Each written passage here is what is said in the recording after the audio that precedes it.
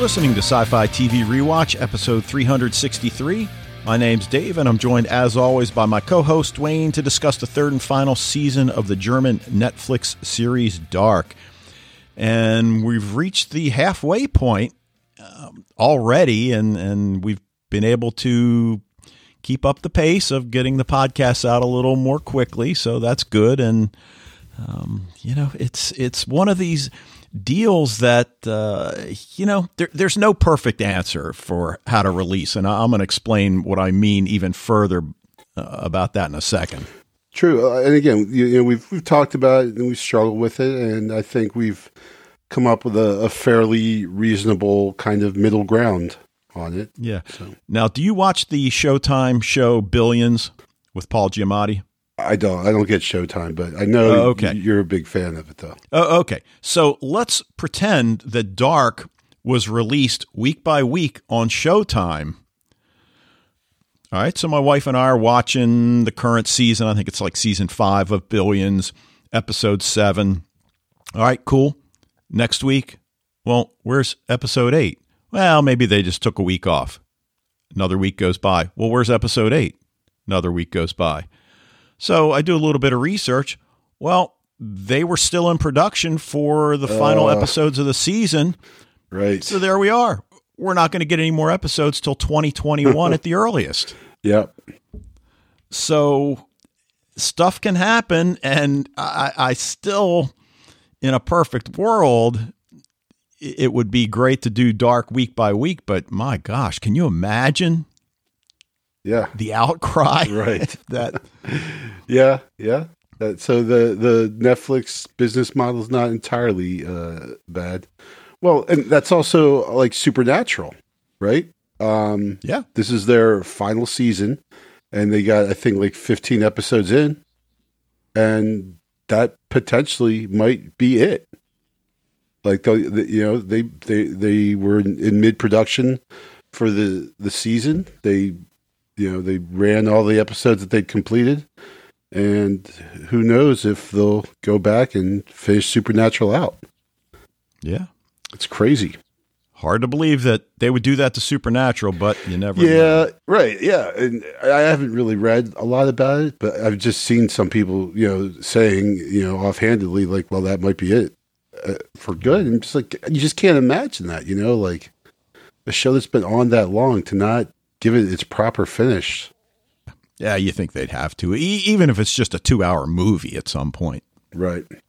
So now in terms of news, this is something I shot you a message about a few days ago. And even though it's not genre, it's still a great show, and I'm sure a lot of you guys watch it. Netflix renewed The Last Kingdom for a 5th season, and no words available about production and eventual release date. That's certainly good news, I would think. It's fantastic news. Yeah, and in terms of what we're watching, we'll make it quick again this week because we've got so much Dark to talk about. I'm taking a pause from Once Upon a Time because with 7 seasons, 22 episodes a season, it's difficult to focus solely on that. So we're starting another Finnish crime drama called Deadwind, which just dropped its 2nd season. We loved Border Town, which I talked about on the podcast a few months back. And we're 5 or 6 episodes into Deadwind. It's great. Focuses on a female detective whose husband died in an accident 2 months prior. She's just back to work, 17-year-old stepdaughter, 8-year-old son, and she's given a new partner that she doesn't want and a murder to solve. And I just love just the whole feel of this Finnish noir look. Mm-hmm. And again, I spoke about this in Border Town. It just really struck me that they chose to film in the winter. And they're doing the same thing with Deadwind. I mean, Finland has normal seasons. They could have filmed it when the weather was better, but it just adds so much to the look and the feel of the series. So Deadwind, if you're into crime dramas, highly recommend it. Well, if you're into 18th century political and social commentary, then you could probably do worse than Hamilton. I know I mentioned it last week that I'd started watching it, and this week I went and watched the rest of it, and it was pretty awesome. I mean, I'd listened to the soundtrack a lot, but I'd never seen it acted out, and I wanted to actually tie in our little bit of our genre here with a nod to Daveed Diggs, who is freaking incredible in Hamilton. I know there's a lot of talented people in there. Everyone, super talented cast. But to me, Daveed Diggs really, really stands out. Of course, he's given like this really two of the juiciest roles of Lafayette and especially Thomas Jefferson. He gets to kind of ham it up a little bit as Jefferson, especially. But really, just a phenomenal show, and the whole vibe of it and everything just really great. And with the original cast and all these like really super talented people, it was definitely a treat to watch. So I've actually seen some articles talking about, hey, how come, Broadway doesn't do this more often? And well, obviously, big productions don't want to necessarily film and release their productions on film because they want people to come to New York and see it, but not everyone has that ability. And so this is like maybe the success of this partnership between Disney and Hamilton might encourage other big Broadway productions to, film the cast performing it and release it on, Netflix or Disney and kind of bring it to people who would normally not get a chance to see it at all. Let's talk Dark 304, The Origin, written by Yante Frisia, directed by Baron Bo Odar.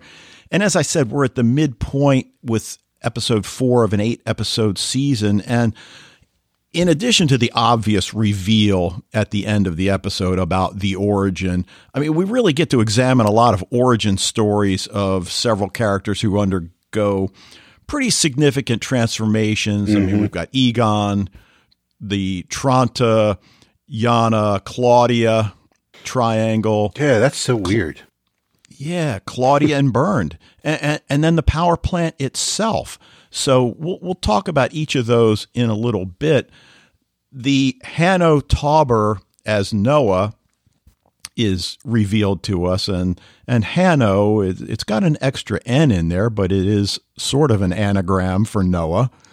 And I forgot, he and Agnes leave 1953 at the same time. Right. So, and certainly we know their destinations.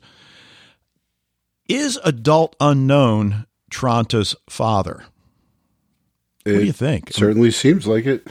I mean, he gives a vague explanation, as if it's not creepy enough. Yeah. I don't have a name. I was never given one. Right. Okay. Yeah, you're a grown man. Give yourself one. People do it all the time. And is Agnes the mother of Future Girl? Because that scene later in the episode when they're hugging right before Agnes puts on the yellow suit and presumably goes into the God particle and travels somewhere. So we don't get anything more than that. It just struck me as a hug more than just of colleagues. But right. Given that this is dark, time travel, these complicated family trees, who the heck knows what their connection might end up being? Yeah, I really am trying to just kind of stay away from the family tree stuff altogether because I just feel like that's just spoiler heaven. It seems like, like I don't want to know like some of these relationships just yet, beyond what what we know that's in front of us. So, and I know it was, that family tree was in the episode and you could easily pause it and see it, but like, I don't want to know, I want to play it out. I want to see these things as they come. The yellow coat, the yellow dress, the yellow barrels.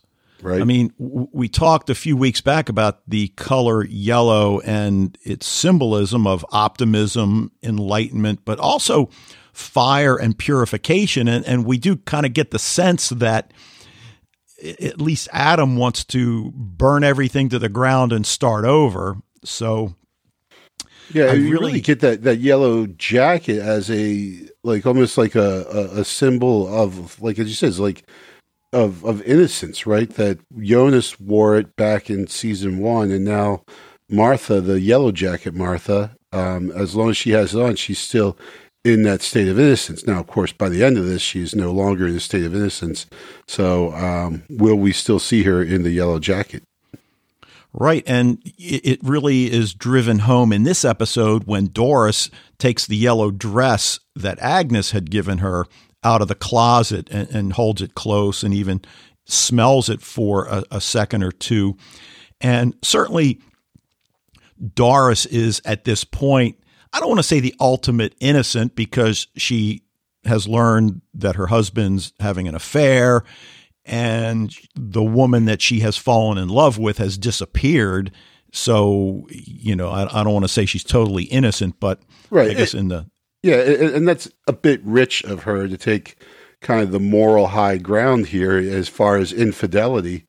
I mean, yeah, obviously Aegon is that's a bad thing that he did, but let's not forget our own your own transgressions there, Doris. Like, it wasn't too long ago. Yeah. Now, the other thing that really struck me in this episode was that little video montage that Dark is so fond of doing almost in every episode. And the song that's playing over top it, which is called the Labyrinth song. I'll probably mispronounce the artist's name. He's Israeli, Asaf Avidan. I don't know if you looked anything up about that song. No, I meant to, and I just forgot. Well, obviously what catches your attention is the mention of Ariadne, and it really is about the complexities of the mind and relationships. And I mean, it doesn't necessarily tie into Dark per se, because I think it's a 2011 song maybe, but it's just so powerful in this context. And again, how did they find that song? I'd never heard of this artist before, but oh boy, what YouTube. Yeah, well, that's where I looked it up, but that song was awesome. It very much reminiscent of like a Leonard Cohen song. It sounded, I almost, that's why I wanted to look it up. I'm like, did Leonard Cohen write this thing? Because that was a real, and obviously just spot on with relating to the images that are being shown while the song's playing. Now, we've also got Hannah pregnant in 2020, Alt Wyndon, and now pregnant in 1953, Wyndon. So I don't know what that's all going to be about. She's ready to give birth, or so it would seem, in 2020. I assume it's going to be 2 different children. We will see. Yeah. But then we find out that Yellowcoat Martha, and I do like that suggestion, but the other thing is not so much Darkcoat Martha. I've been calling her in my notes Traveling Martha. So Yellowcoat Martha gets pregnant in Alt Wyndon 2020, learns of the pregnancy as Traveling Martha from Adam in 2052. And of course, we learn that the son of Jonas and Yellowcoat Martha is the origin. Right. Whatever that means. Well, that's what Jonas has been searching for, right? And again, we go back to this question of what is the end game here for these people, for Martha, for Adam. Every time we turn around, the one says, oh, well, he or she lied to you when they told you that, like, so it seems at this point that Adam's end game is and even Martha and Adam together wanted Martha and Jonas to get together and create a child. Now, what are they going to do with it now? what's Adam's plan now? Because if they didn't want the origin to occur, which was when he was younger, he was trying to stop the origin. Well, he could just stop Jonas and Martha from doing it. Yeah, you would think. But instead, they facilitate it. And now, I'm wondering, well, why? What's the plan? How are you going to stop the apocalypse? Or are you simply, do you want the apocalypse to happen?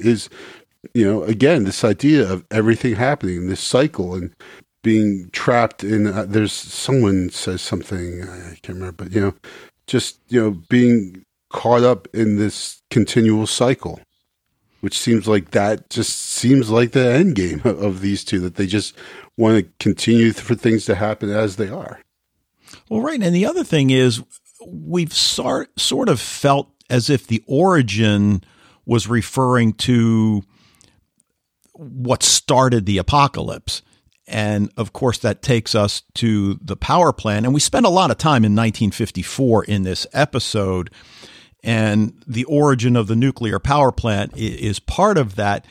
And not surprisingly, we learned that the coal industry was trying to prevent it. Mm-hmm. And the cleft lip trio facilitates the building of the power plant by, basically threatening the mayor. And, Fred points out in his feedback, and I didn't notice this until he pointed it out, that the cleft lip trio's scar is different in Alt-Winden than it is in Winden Prime. Right. So then the question becomes, does it change when they travel? Because we're thinking they travel between worlds, or are there two sets of the trio? Yeah. That was actually in my notes. I was like, it seems like these guys are kind of come from Eva's world, but yet they are interacting a lot with Jonas's world. But, when Fred dropped that bomb, I'm like, oh, wow, are there two different sets of these guys? Then that's crazy. Yeah, and that has to be a possibility, because you start thinking, all right, the only person that's traveled between worlds is Jonas and Martha. And Martha, but it doesn't necessarily have to only be those two. So, could this group be traveling back and forth, or are there two separate? The other thing that really struck me in this episode, what is up with their technique of surrounding their prey in this little triangular formation? I know. And you know what? I think the kid is the creepiest of the three of them, I think. Oh, when he holds the gun on the mayor in the car. It's like, let Junior cut his teeth on this one. Yeah, I thought it was creepy when he was taking the apples in Bernd Doppler's office. But now the other thing in the 54 timeline, we get the origin of the Claudia, Tronte, and Yana love triangle that of course we knew that Tronte was carrying on an affair with Claudia in 1986, but here we see the seeds of that. I mentioned at the top of the discussion, is adult unknown Tronte's father? And of course we bring that up because of that scene in the woods when he says that, I knew your mother, claims to have chosen Tronte's name, and then gives him that bracelet that he says belonged to his mother. Ouroboros, that's what it looks like to me. It does, yeah. So I don't know if there's an official. So that's what Fred called it, and I'm sure he paused it to check it out. So, but yeah, when you see it, it definitely looks like an Ouroboros, which we've seen in a number of shows. And I think there's certainly a scene at the end of the episode that it doesn't necessarily answer it. It just adds confusion to, the confused state we're already in about who is who in this episode.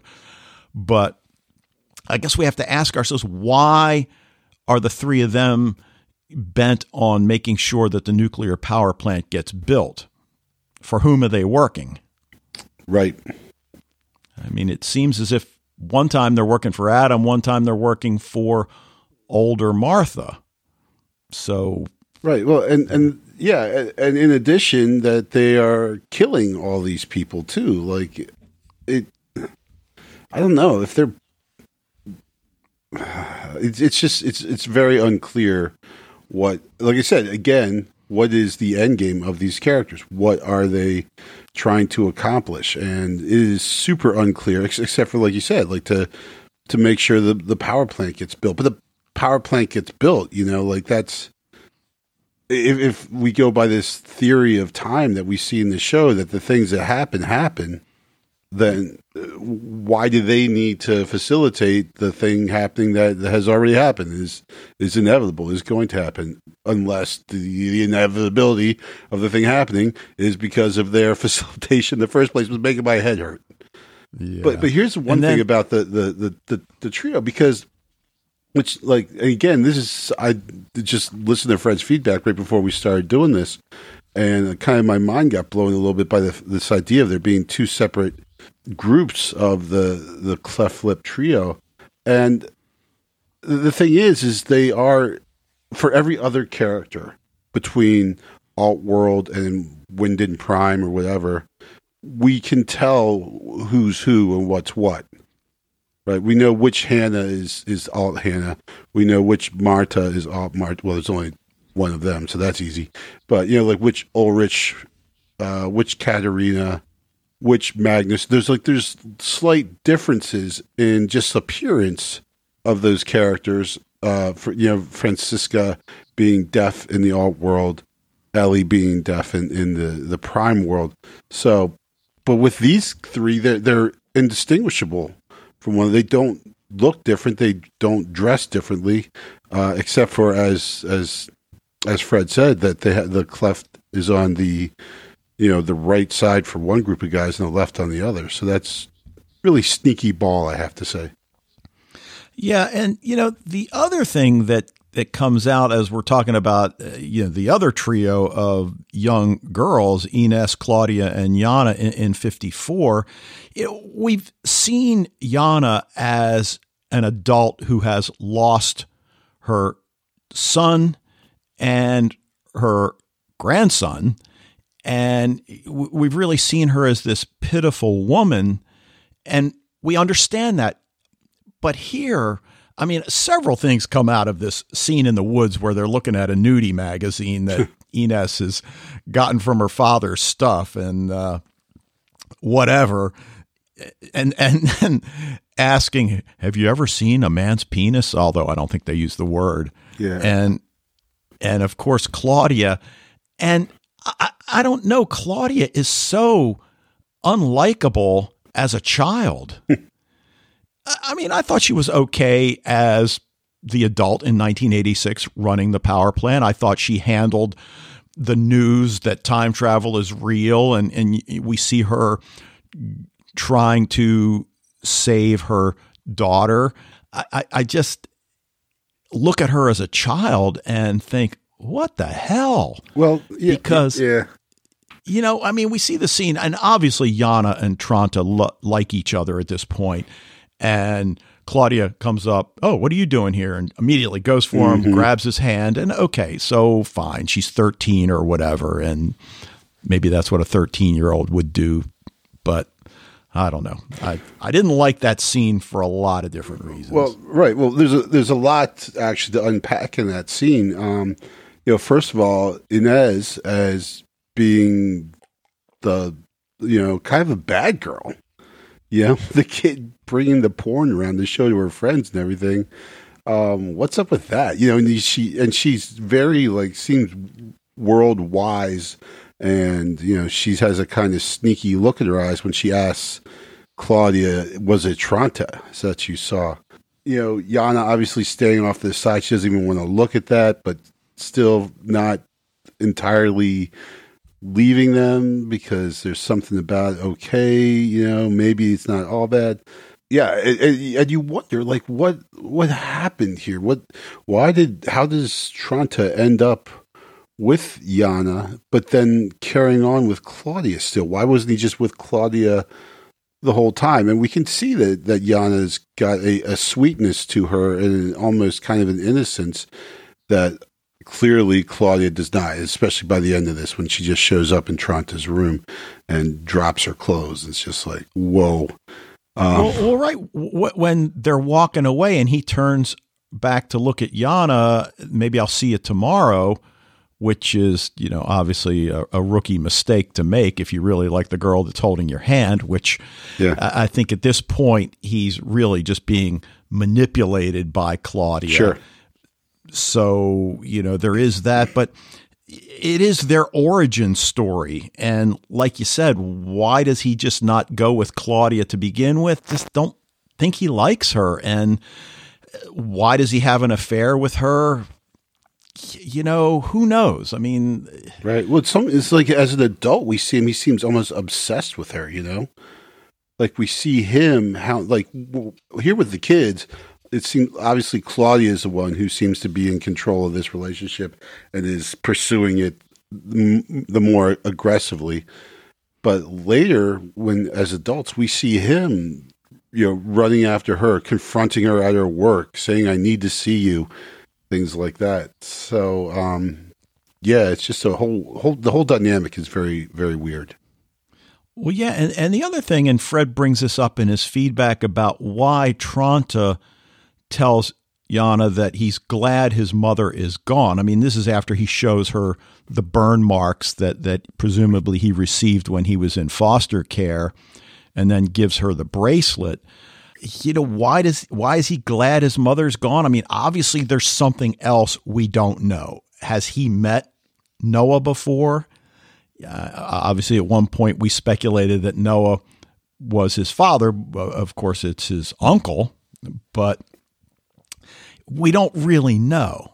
Right. And that's also a thing with this generation as being really kind of like they're kind of at the center of things, but still Claudia is the only one who knows anything about the time travel, who's really actively involved in it. Like Yana and Ines, Ines does know about the time travel a little bit, but still they seem very kind of like secondary characters in the larger clash here, as opposed to their children and grandchildren who are going to be the major players, and then of course their parents, who for some of them were uncertain of their parentage. But it's just kind of like this generation are important to the events, but not particularly the major active players in it. Well, now you say that Ines sort of knows about time travel. Are you saying that because she raises Michael in 1986, right? And he tells her he's from the future? Yep. So, okay. Although then we have to go back that she's drugging him, which we presume is maybe so that, because she does maybe think that he's slightly delusional or whatever. But yeah, I get your point. So we also see Hannah, Egon, and Doris in 1954 and the genesis of their various relationships. We mentioned the sex scene between Magnus and Francesca in one of the earlier episodes. They're pretty intense. They're usually not very long and dark, but they are pretty intense scenes. And sometimes art does imitate life, I guess, Yeah. But he tells her he loves her, and she's sort of taken aback because, we know Hannah, and this is the Hannah we know from Hannah Prime that traveled back to 1953 and basically told Ulrich, nah, I'm leaving you in jail forever. He gives her a necklace with, of course, a St. Christopher medal attached. And, again, this is dark. So we have to start wondering, how many of these necklaces are there? Or is there just one that gets passed around different timelines. Right. And I don't know, but well, we have to feel like the machine that has suddenly gone missing. Like, doesn't Hannah have a time machine on her? Just saying. Well, yeah. So right, she's got it in that little Samsonite case. So like the time machine. Like, I'm assuming that this St. Christopher is the same necklace being, passed from one person to the other, and in different time periods that we sometimes see it at the same time, but it's still the same necklace. Yeah. Now, there's some delicious irony related to her choice of the name Katerina in 1953. And I guess a word for it. Yeah. I guess on the one hand, you could argue she chose it because at the beginning she was alluding to the fact that she was the wife of the prisoner that we know as Ulrich Nielsen, even though he hadn't revealed his name. Yeah, poor Egon. I mean, a lot happens. Yeah, I know. When I say poor, no, he brought it all on himself. Yeah, so, yeah, don't get me wrong. I mean, he returns to the station to find his wife waiting for him. And of course, he thinks that she's discovered the affair because she says, I found something. And you see this look on his face, but it's the handkerchief with HT embroidered it. And all she's interested in is finding Agnes. Mm-hmm. But of course, he has no clue. Right. At this point. Yeah. And I'm not sure he ever, at least through the first 4 episodes, has a clue that his wife has been in love with Agnes. Right. Like, I mean, he obviously knows that there's troubles at home, but I don't think he's like there's been times in season 2 where he kind of looked at her, or maybe season 1, but like he had kind of like this kind of like, is there something going on here I should know about kind of look on his face. But what I found, like, we talk about these kind of parallels between Ulrich and Aegon, and there's a big one here. He very quickly and easily tells Hannah that he loves her, which she wanted Ulrich to say to her, but he never would. And instead, he just tells her that she's beautiful, and Aegon actually says that as well. He tells her that she's beautiful before they leave. So there's more of these connections here, but so she's kind of getting what she wanted, which is a guy to be in love with her, but it's not. This isn't the guy she wanted, per se. Yeah, and then, of course, she learns she's pregnant by Egon, does not seem pleased at all, and I think she says she's been in 1953 for 3 months, because what struck me the first time I watched it, and maybe I missed that, okay, fine, you're pregnant, could it be Ulrich's child from 2020? But I guess if she's been there 3 months, and she would maybe have raised that. Yeah. I don't know how she would have raised it, but she in 3 months she would have, probably have, been experiencing symptoms, and maybe even show a little bit that she would probably be aware that something was going on. Right. Now, the one scene that I'm still having a bit of difficulty understanding, and not from the standpoint that it's not important to the overall narrative, when Mrs. Doppler comes to see Egon at the station, and poor Egon, and again, I use the word poor Egon, or the phrase, and he thinks she's there for news about Helga and whoever kidnapped him. No, she wants to know about the missing minister. Yeah.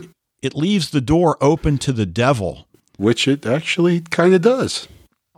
But what's her deal here? Why does she care about the missing Hanno Tauber? I mean, is she really so concerned that the church will be without a pastor for a few weeks or whatever? Or is it something else? I mean, well, she is definitely a symbol of extreme conservatism, a very harsh and unapproachable mother. the kind that the kid comes in, he's got a little bit of dirt. She makes him take all his clothes off as he steps right inside the house. So, yeah, it's just another example of her, belief in social propriety. I guess that's not really the word I'm looking for, but just the idea that this institutional propriety, I guess, that must be followed, and to care more that the preacher is missing than the fact that her son was abducted and missing for quite some time, Well, it's hard to ignore the religious overtones that Dark has presented us. Sure. So many scenes take place in a church, and certainly a number of reveals occur in churches in season 3. And of course, we've got the whole Adam and Eva motif that pretty much dominates everything at this point. Doris enters the church to find the cleft lip trio, and of course, he lets slip, and I'm making air quotes because he does it deliberately, that your husband's having an affair. Yeah. And oops, did I say that out loud?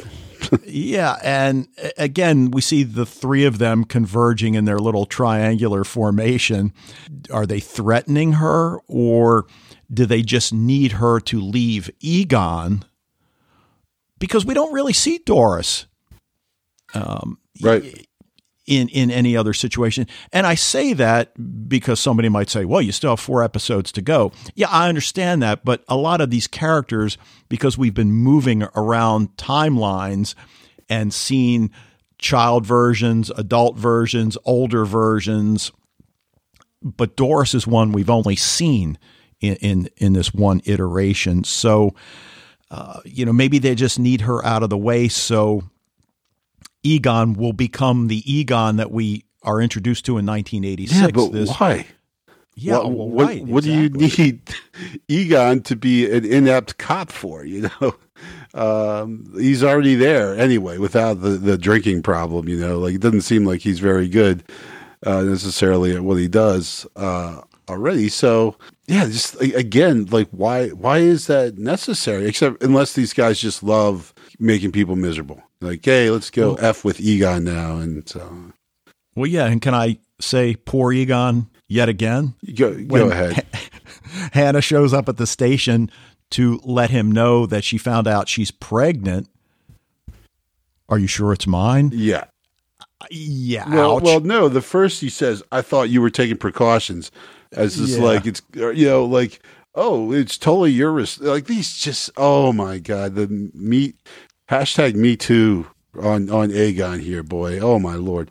It's just the worst things you could possibly say. Like, first of all, suggesting it's entirely her responsibility to use contraception, and then to turn around and ask her if it's his. Come on, right, man. But you know what I really find interesting in this exchange is that she then responds by saying, do you think I chose to live in this shithole? It's like, yeah. Well, and I'm thinking, you got a time machine, honey. Yeah. I mean, leave if you don't like 1953 Winden. Yeah. So I don't understand, because why is she staying there? She's not staying for Ulrich. We don't think. Right. I mean, there's no indication that certainly the way they left, but.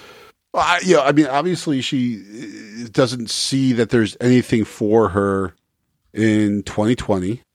If she goes back to 1987, then there's all kinds of issues there, running into herself and everything. So, okay, let's, jump back another 33 years, and there's no one around who, she's not around. Her parents are young.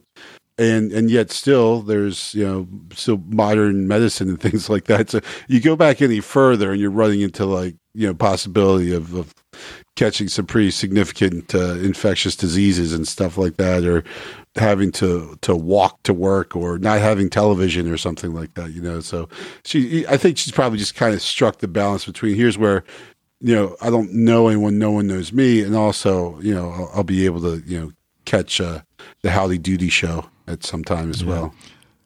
Now, you had mentioned a couple podcasts back about the Obendorf family and the fact that it's no surprise that the sons dealing drugs because we've seen what the father does. And, well, we learn the origin of that because I guess Grandma Obendorf was, heck, maybe her parents did something similar, but she's performing, assume, illegal abortions. Hannah's been given the name of Mrs. Obendorf by Egon. But even before that, Egon comes home. Dude's got flowers. Yeah. And I'm thinking, I don't know. You're almost better off going in naked. Forget the flowers. Forget anything like that. Just, I don't know what. I mean, he's not ready to confess because he doesn't feel like he needs to at this point. I mean, he tries to deny it for a second. And of course, Doris doesn't really know who he's having an affair with, just that he's having one. Mm-hmm. But this is kind of his origin story because he just goes all downhill after this. And we see the genesis of his drinking problem. I was hoping he would say, he's got a drinking problem, and then he takes the shot glass and just throws it in his face. Yeah. But when Hannah goes to see Mrs. Obendorf, what's the deal with the little girl? I mean, I know that she says her name is Helena Albers, and we know that's going to turn out to be Katharina's mother. Right. Is she there for an abortion? Yes. Okay. I mean, that's certainly what it seemed, the way Mrs. Obendorf communicated with her. She's pretty darn young. There's certainly no question there. But again, the irony about the name Katerina is that Helena says it's such a beautiful name or nice name. And we know she's going to end up naming her daughter Katerina, who is going to become the nemesis of Hannah. So the fact that it's Hannah responsible. Yeah. The irony is almost oozing out of the television on that. Absolutely. A little weird to think that, as her child is born, she's like, you know what? I'm going to name her after that nice lady I saw in the abortion clinic. But yeah, just crazy. And we've already said how Helena is just not a super great mom from what we've seen of her in the 80s. And so, kind of we look at Katerina and at sometimes I have been, critical of her and her overreaction, the way she, handles things. But man, like, her mother is clearly a piece of work. It's almost impressive that Katerina is in any way not some kind of raving psychopath or something like that. And I don't mean to suggest that because Helena got herself pregnant and has to get an abortion, that means there's something wrong with her. It's just obviously, as you said, she's very, very young. That doesn't necessarily mean promiscuity. It could mean that she's the victim of some type of assault as well. But either way, when we see her as an adult, we know that she is not a happy person as an adult and that she has a very strained relationship with her daughter. And so we can kind of, like you said, we see the origins of all of these things, right? All these origin stories or all this stuff that we see, that we have seen already. Yeah, and we don't really know why Hannah changes her mind about going through with the abortion. Maybe she realizes, well, I've got a time machine. Maybe I should go back to 2020 where the medical care and procedures are a lot better than the option I have here. But she's like, hang it. I'm going to go even 33 years. I'll go into the future and they'll probably do some kind of space age because she doesn't know about the apocalypse, right? So she's like, maybe I'll go to 2053 and then I'll have some really awesome space age doctors help me out. Right. And then she removes the St. Christopher medal and places it on the young girl's clothing. So now we know how Katerina's mother gets her St. Christopher medal, which is how Katerina talks her way into seeing Ulrich. So is this guilt? Is that why she gives this medal to the young girl? It just seems hard to believe that Hannah would react that way out of guilt. I'm not sure she really feels that way. Well, it's a gift from Aegon, and so she's just like, I mean, she's done with that clown, right? Yeah, well, that's true as well. Yeah, and so she maybe is figuring that this young girl could use some of the strength of a St. Christopher or something, Okay. Anything else about 1954 that you want to bring up? I don't think so. Okay. Well, let's go ahead and move on to Yellowcoat Martha and Jonas. And we get that first scene, November 6th, 2052. It's that desert outside the buried bunker. And we've got adult Martha who shows Martha that this is your future as she reads the family tree connections written on chalk on the walls of the bunker. And, again, we've talked about Fred freezing the different family trees and discovering connections that we didn't know we had. And I took a few screenshots, and it's really difficult whether there's a character standing in the way or, we got all those names crossed off, and we learned that these are people that are going to die in 2 days if the apocalypse happens. But I didn't really learn anything from, all of these chalked entries other than that you see that one line of dates where I think it starts around 1918 or 21. I forget what it is. And they're not all 33 years apart either. They're in some cases only 1 year apart. So no, actually, you know what? I think they're like 1920 to 21 and then 53 to 54. And I don't know. Anyway. Right. I didn't really learn much.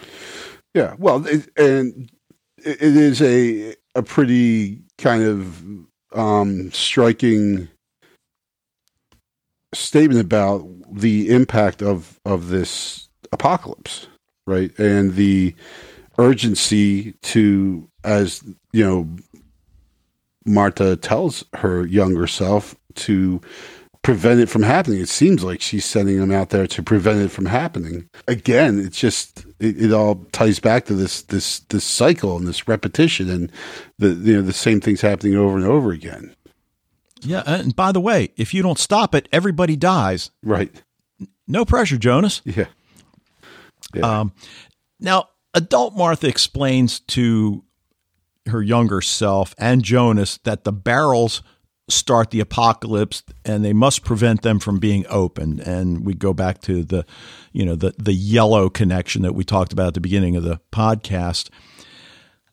That kind of surprised me as well. I mean, we certainly at the time were blaming Clausen for causing the apocalypse, and I think we'd certainly be correct in assigning him blame. So stop them from being open. Well, what does that mean? Travel back in time? Right. And then you mentioned a few minutes ago about, who do we believe? Because one character says one thing to another character, then the other character says, oh, yeah, but he lied to you. Right. So, maybe you're lying that he lied. And not only are we confused, but the characters are confused. They don't know who to believe. They don't know what's true. And maybe we should let the yellow barrels be opened. But yeah, I mean, that's what I'm saying. This whole confusion as to, what these characters really want to have happen. It's so confusing, and I'm not going to say frustrating because it's like a great ride, and like when the one character, Martha tells him you have to go back and prevent this apocalypse, and Adam says, she's lying to you. You were just meant to go back and have sex. So we just don't know what's going on. We don't know who to believe. It's definitely not as simple as saying, like here's the clear-cut good guy, here's the bad guy, and we root for this person, want this person to succeed, and we root against this person, and we don't want that person to succeed. And there's no saying who's who or who's what. If you look at it in that kind of a paradigm of just black, white, good, evil, and everything. And so we're, and even with this idea of this origin, well, now that Adam has seemingly discovered it, but he also apparently has known what it's been all along. So what does that mean? What is he going to do about it? Is he going to stop it? Well, as I said earlier, he could easily have already done that. So what's he going to do? What's Martha going to do? Or Eva, I should say. What are they trying to accomplish here? Well, right. And in fact, adult Martha tells him, old Martha lied to you about being able to save your Martha. Only one world can be saved, and you've got to choose. And at first, I'm thinking, okay, that's something we talked about as a possibility. But just because she says it doesn't make it true. Right. Maybe both worlds can be saved if a certain act is undertaken. I mean, we just don't know. I mean, on the one hand, I guess I feel like, okay, I'll roll with that idea at this point, that only one world can be saved. The Martha from Wyndon Prime is dead. Dead is dead. And now it's Jonas with Yellowcoat Martha. Right. But she also says, you've seen what you do there, which I assume she's referring to his turning into Adam. Right. But she doesn't really explain how doing this will prevent you from turning into Adam. Yeah, yeah, exactly. So right, there's by keeping their younger selves intentionally in the dark, they're able to manipulate their younger selves into doing what they've always done. If they're trying to prevent this apocalypse, how is ensuring the status quo going to accomplish that, right? Well, right. And look, I get Jonas having been in love with his Martha, seeing her die, and then being whisked away by another Martha that looks exactly the same and has a lot of the same experiences. Worse haircut, though. Yeah. And how there could be an attraction that would form pretty quickly, which is what seems to happen. And then adult Martha says, by the way, she's not really your aunt. I mean, she doesn't say it that way, but you two can work in this scenario. Again, as you said, to try to manipulate them further, because we know he wants to be with her, even though he hasn't necessarily verbalized. I mean, obviously we see it at the end of this scene, but it comes down to whether or not Jonas is willing to sacrifice his world to be with this Martha.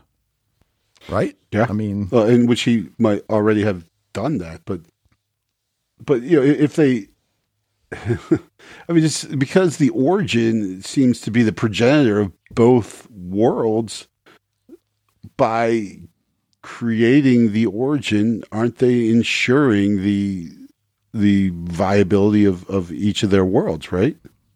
I would think that's kind of the idea.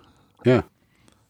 But I don't know. Obviously it freaks her out, and she runs out of the bunker up the sand dune in a scene we remember from the trailer. And when he finally catches up with her, trust me, I know what it feels like as she's beginning to come to terms with, I don't want to say the truth, but certainly a truth. And, we then see Jonas and Yellowcoat Martha enter the cave. We go back to the bunker, and adult Martha is chalking in the connection of Yellowcoat Martha and Jonas, which leads to the infinity symbol. When Noah enters the bunker, and again, did you notice they play Noah's entrance music? Mm-hmm. It's almost as good as like Darth Vader's music. Yeah. It's just so Noah. We are all born of him. I guess he's referring to the child that the two of them are going to give birth to. Right. Which I said, he's like, right? Every both sides spring from this one dude.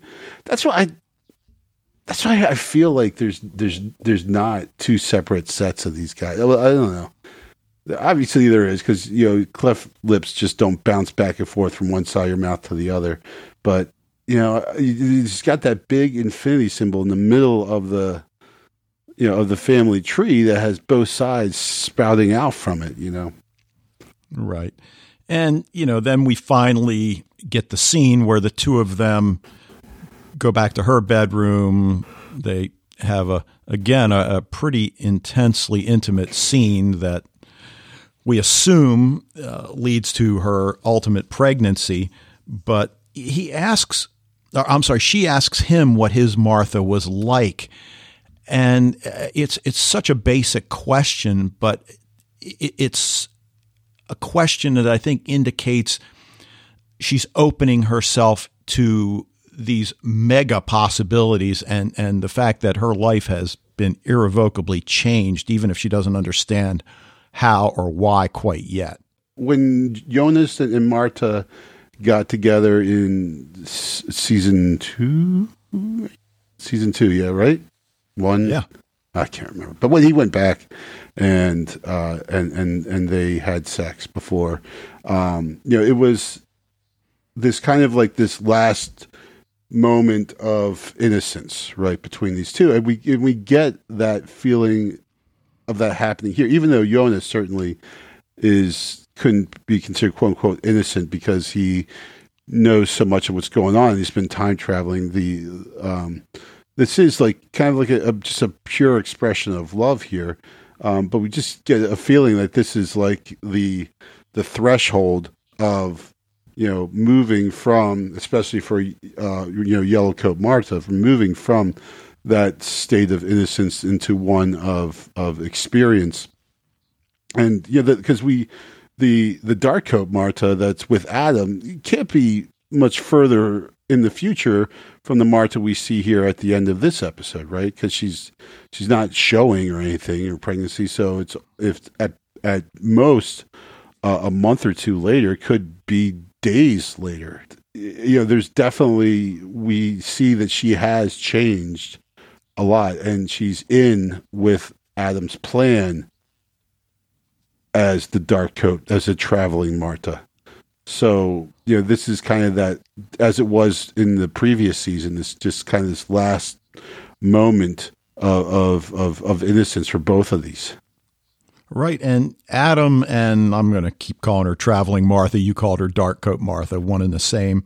They enter that crumbling, deteriorating room, which is Martha Prime's bedroom, because we see the photo on the floor that has Jonas, Martha, and Bartosz in it. And of course, Jonas doesn't exist in the other world. So, we know, but we don't really know when, because the fact that it's deteriorated, at first we think is it 2053, or is this just the aftermath of the 2020 apocalypse? So we're not really sure, I don't think, but he starts the long reveals here. Your older self, she sent you and Jonas back for a singular purpose, to have sex and have a kid. Yeah. You were never meant to stop.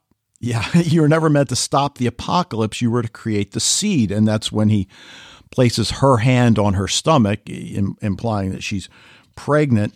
The beginning of the knot and eventually its end. Your son, he is the origin. And of course, we know, well, how does Adam know it's a son? Because this cycle has apparently played out before. Mm-hmm. But then it cuts to adult unknown glaring at the Adam and Eve painting. And I'm thinking, well, is he their son? And obviously that's what they want us to think. Sure. Or they just want to confuse us even further. So, well, they've been so successful with it at this point, but yeah, I think we're definitely, because he said, unless we don't believe him saying that he's Tronte's father, then he is, right? If he's telling the truth to Tronte that he's his father, then he is this origin, and he is Martha and Jonas's son. Now, we also see Adam in some other scenes in 2052 with Agnes, and he gives her that newspaper article with old Claudia's death story. And we've seen that before, and says, give it to her when the time's right. So assume she's got a schedule that he's already printed out and given her so she knows when to give it to Claudia. And she asks Adam if he's going to tell Martha what the origin really is. And, obviously he kind of does, but not really. But the one that confuses me a little bit is when Martha wakes from a dream and finds older Magnus sitting next to her and wants to know why you ditched us in 1888 with the material. And tears are streaming down her face. And this isn't her brother, but it's her brother, right? Right. I mean, this is not her Magnus. Right, not her Magnus, right. But it is Magnus. Right. And that's the other thing. It's almost as if the people in her world have just fallen by the wayside to a certain extent. Right. True. We haven't really, it's been quite a while since we really have gotten kind of updates on any of those, except for, Ulrich was the last one, I think, right? Right. Yeah. Right. And then we're in the 2052 power plant with Adam, Future Girl, Traveling Martha, and Agnes. And, we see older Magnus pull the lever. God Particle starts to move. We don't really know to what year Agnes is traveling, but we do get that scene where she hugs Future Girl, as I said, in a way that to me implies some sort of familial connection. I think didn't Future Girl hugged her? I think she's the one that came up in. Oh, okay. But still, there's a definite connection there, right? Yeah. And then Adam places the photo of the Cleft Lip Trio in the Triqueta book. And, Martha confronts him about the promise he made her, kept up her end of the deal. When he tells her it's time, she too understood. Well, okay, how about the rest of us? I got my hand up. I'd like to understand as well. Mm-hmm. But I guess that's the fun of Dark. That, it is so confusing. And we've got, all of these things that belong to mothers, the bracelet, the watch, the St. Christopher medal. I mean, Fred brings up in his feedback, is it the same watch? I'm pretty sure it is. I did do screenshots, and I'm pretty sure it's the same watch, or at least the exact same model that is got For Charlotte engraved. So what else that we haven't talked about? Oh, I just like how, literally Bernd Doppler had the permit dropped on his doorstep. I mean, that's a figure of speech in English, but it literally happens here. Yeah, that was pretty cool. Yeah. And he's not going to ask any questions. No. But yeah, now that we're talking about Bernd, just because you had mentioned it before, that really weird scene between him and Claudia, where he gives her, it looks like 100 marks for helping out Helga, which seems like a lot of money. I don't know what that deal is, except for, we know that she will be, his, let's say protege, right? That's what I was looking for. Yeah. But that's just like this, older guy offering a young girl a lot of money. It's just very sketchy. And even Claudia knows it's sketchy, but he says, if you want something, take it. And I guess that's kind of like her philosophy with Tronte as well. Right. And I guess we could ask, is he grooming her as his protege from this early age? Because while he doesn't know what Egon is going to turn into, we certainly do. And we can see Claudia's probably going to be on her own a lot as she grows older into adulthood. Right. All right. Anything else before we get to the feedback? I think that's it. Okay. Well, before we get to Fred's feedback, we got to give you guys another spoiler warning, just like we did last week. If you have not seen all 8 episodes, you probably don't want to listen to this, because there is a reveal that, as we said last week, technically was in an earlier episode, but I think many of you would see it as a major spoiler. So I'd warn you away.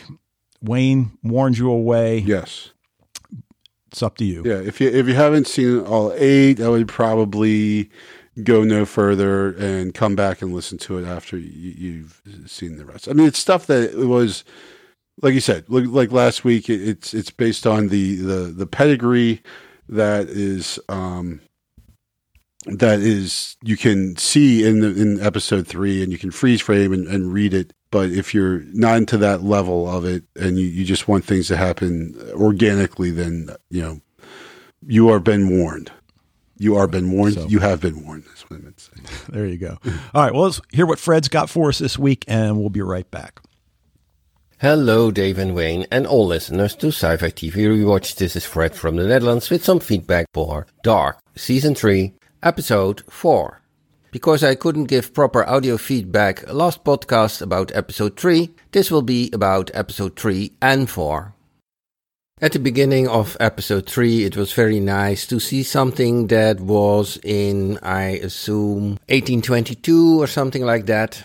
Perhaps 66 years earlier than 1888, but not necessarily.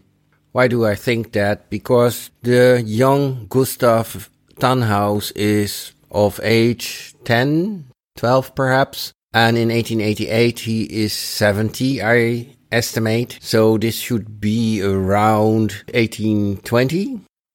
And we see that this Heinrich Tannhaus, so Gustav's father, is full into Sigmundus Creatus Est. We see his ring, we see his cane, his walking stick. But Barthois says in the previous episode to Martha that the lodge, so the group Sigmundus Creatus Est of Heinrich Tannhaus, is dissolved and that Gustav is the last member. Obviously, Adam has, in the 1920s, put new life into this group. Big question, of course, is if the watch that Heinrich Tannhaus has is the same as Elizabeth has later, assuming that we are in World 1. It seems that this cleft-lip trio easily travels between the two worlds and time, because they deliver this watch to old Martha in, I assume, the old world in 2019, whereas they get the watch in the other world in 1888. Or am I wrong, and does this all play in the old world? Because if you see the two pedigrees of old Martha on the floor, there is also this whole Tannhaus line in the old world. Or am I just not paying attention enough? Because I recently discovered there is a left cleft trio and a right cleft trio. So there are total 6. And you really have to pay attention every time which trio it is. And I also wonder for whom the Prime World trio is working then. Because we see that the Old World trio is working with old Martha. I have to say, with this episode 3, but also with 4, I sometimes have difficulties to determine whether I'm in the old world or in the original world. Big question, of course, is what is the importance of this watch? And perhaps even the book with Ariadne Play. The folder with stuff about the power plant, I understand that it can be important. When Mats Nielsen is found in the old world, Ulrich thinks that somebody kept his clothes and killed some other boy and put on Mats's clothes. Well, Ulrich, sorry, just do a DNA test and you will find out it's your brother. Of course, Barthois and Jonas had to fight in the rain, and it never rains lightly in Winden. Of course, we have seen this before. A real déjà vu, fitting to the title of the first episode. In episode 3, the old Martha says to Jonas, "You will always choose for your Martha." But in episode 4, I have the impression that he starts to choose for the other one. Old Martha also says to Jonas, "You have trusted Adam, and look where it brought you." And now she wants him to trust her?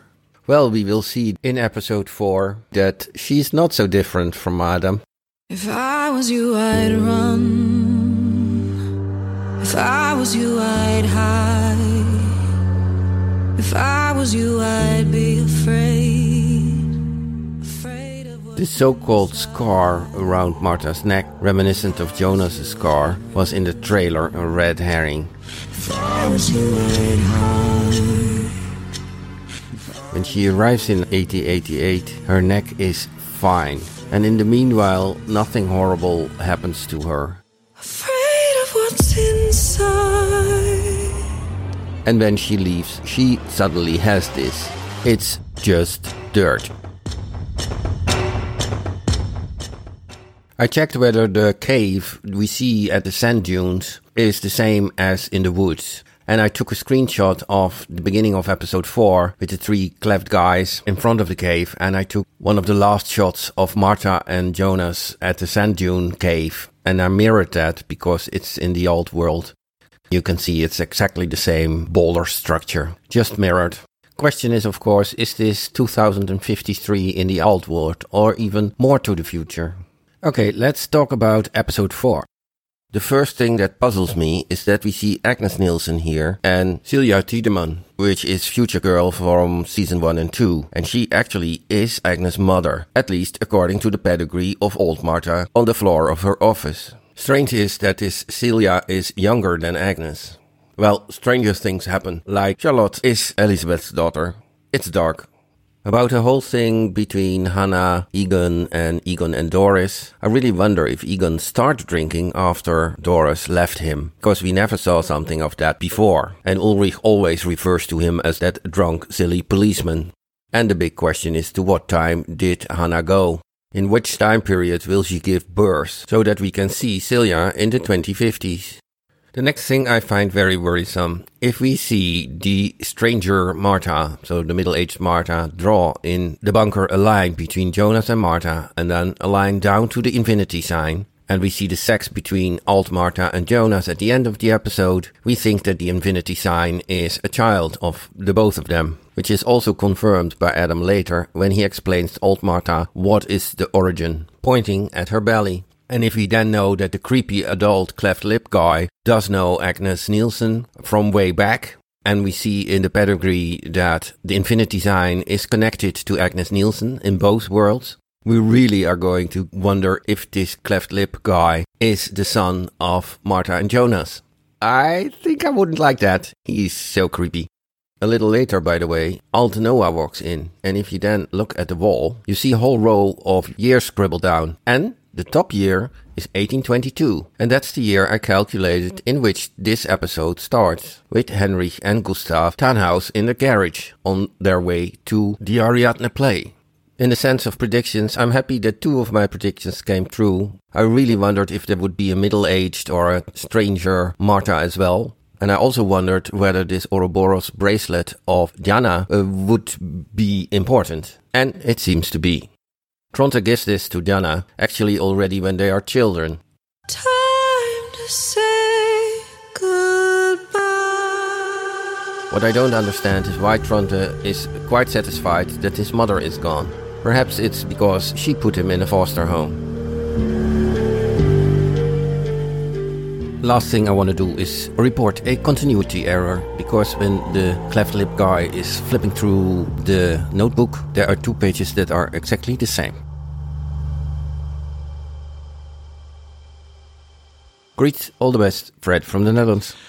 We've talked from time to time, and Fred brings up the importance of the watch. I guess outside of the obvious time connection, we know it dates back to 1818, 1820, or maybe even earlier. So how far back are we going here?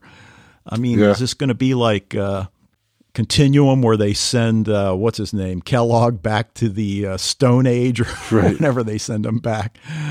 So I don't know at this point, but clearly it is. I mean, a symbol, to have any symbolic meaning, has to recur throughout the work, and certainly this watch has recurred throughout the 3 seasons of Dark, as has the Ariadne play, which is, I think, a lot easier to understand because of the labyrinth and certainly the red string that we've seen. Outside of that, Fred, I'm not sure about the watch and how it's going to play out. Yeah, it's just another. We've talked about these objects that repeatedly show themselves throughout time and almost space now too, even maybe, just at least time and, the Fenning, the watch, the St. Christopher medal, the time machine, it's just like these recurring things that show this cyclical. Again, I think it speaks back to that cyclical nature of time travel in Dark or in time itself.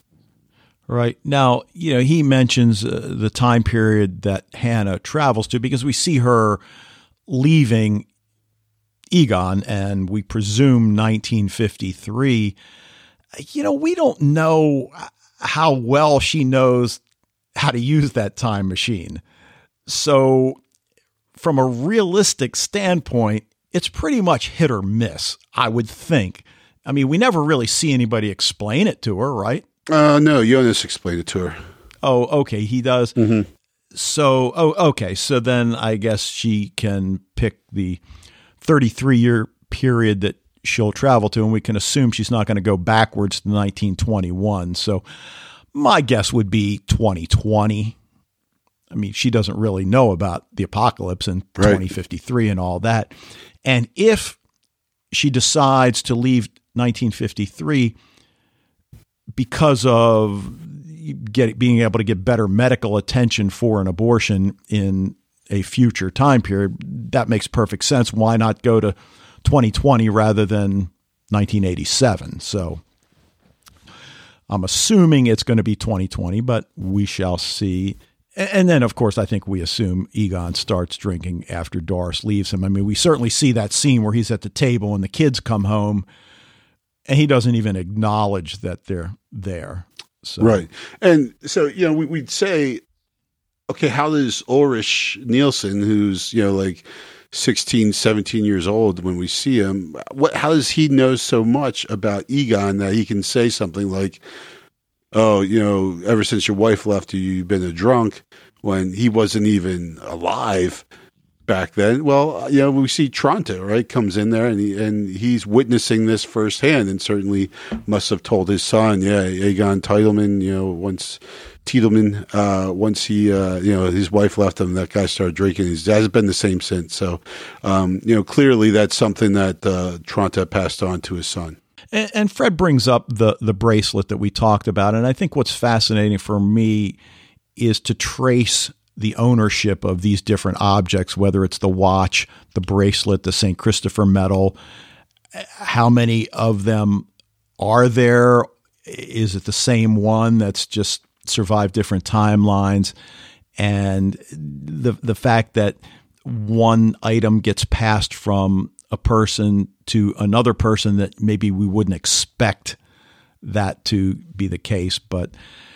And then, of course, Fred finds a continuity error. So I don't know if he'll post this photo from the Triketa book on the website or on the Facebook group or not. But it's still hard for me to see what Fred's pointing out in the picture, but we'll see.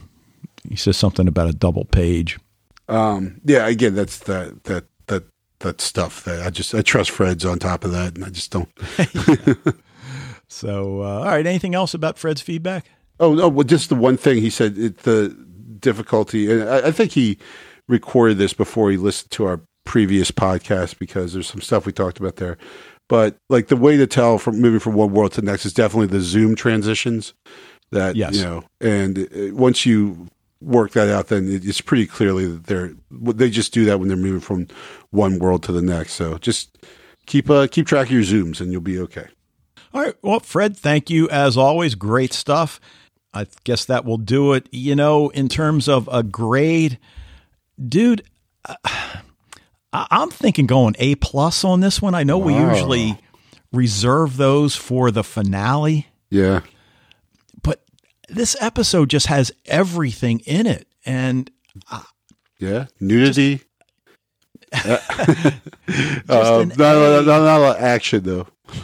Well, I don't know. I think a good gunfight to give it the A+. So okay. Well, I'm at least an A for me. Sure. So you seem a bit reticent to go with the plus. So we'll hold off and see what I do on the blog post. But Great episode. As we said, we've reached the midway point. We've got the final 4 episodes of Dark coming up. And, guys, check the Facebook group for our recording and release schedule. It's going to be subject to change as life gets in the way or doesn't get in the way. But sure. Either way, that's going to do it for this episode of Sci-Fi TV Rewatch. We want to thank you for joining us. Love to hear what you think about Dark, anything else going on in genre TV. Join the Facebook group, share your thoughts with the community there. If you want to shoot us an email, it's sci-fi-tvrewatch@gmail.com. And we'll be back next time to discuss Season 3, Episode 5 of the German Netflix series Dark, titled Life and Death. But until then... my mother always made sure I closed my door at night because otherwise it leaves the door open to the devil.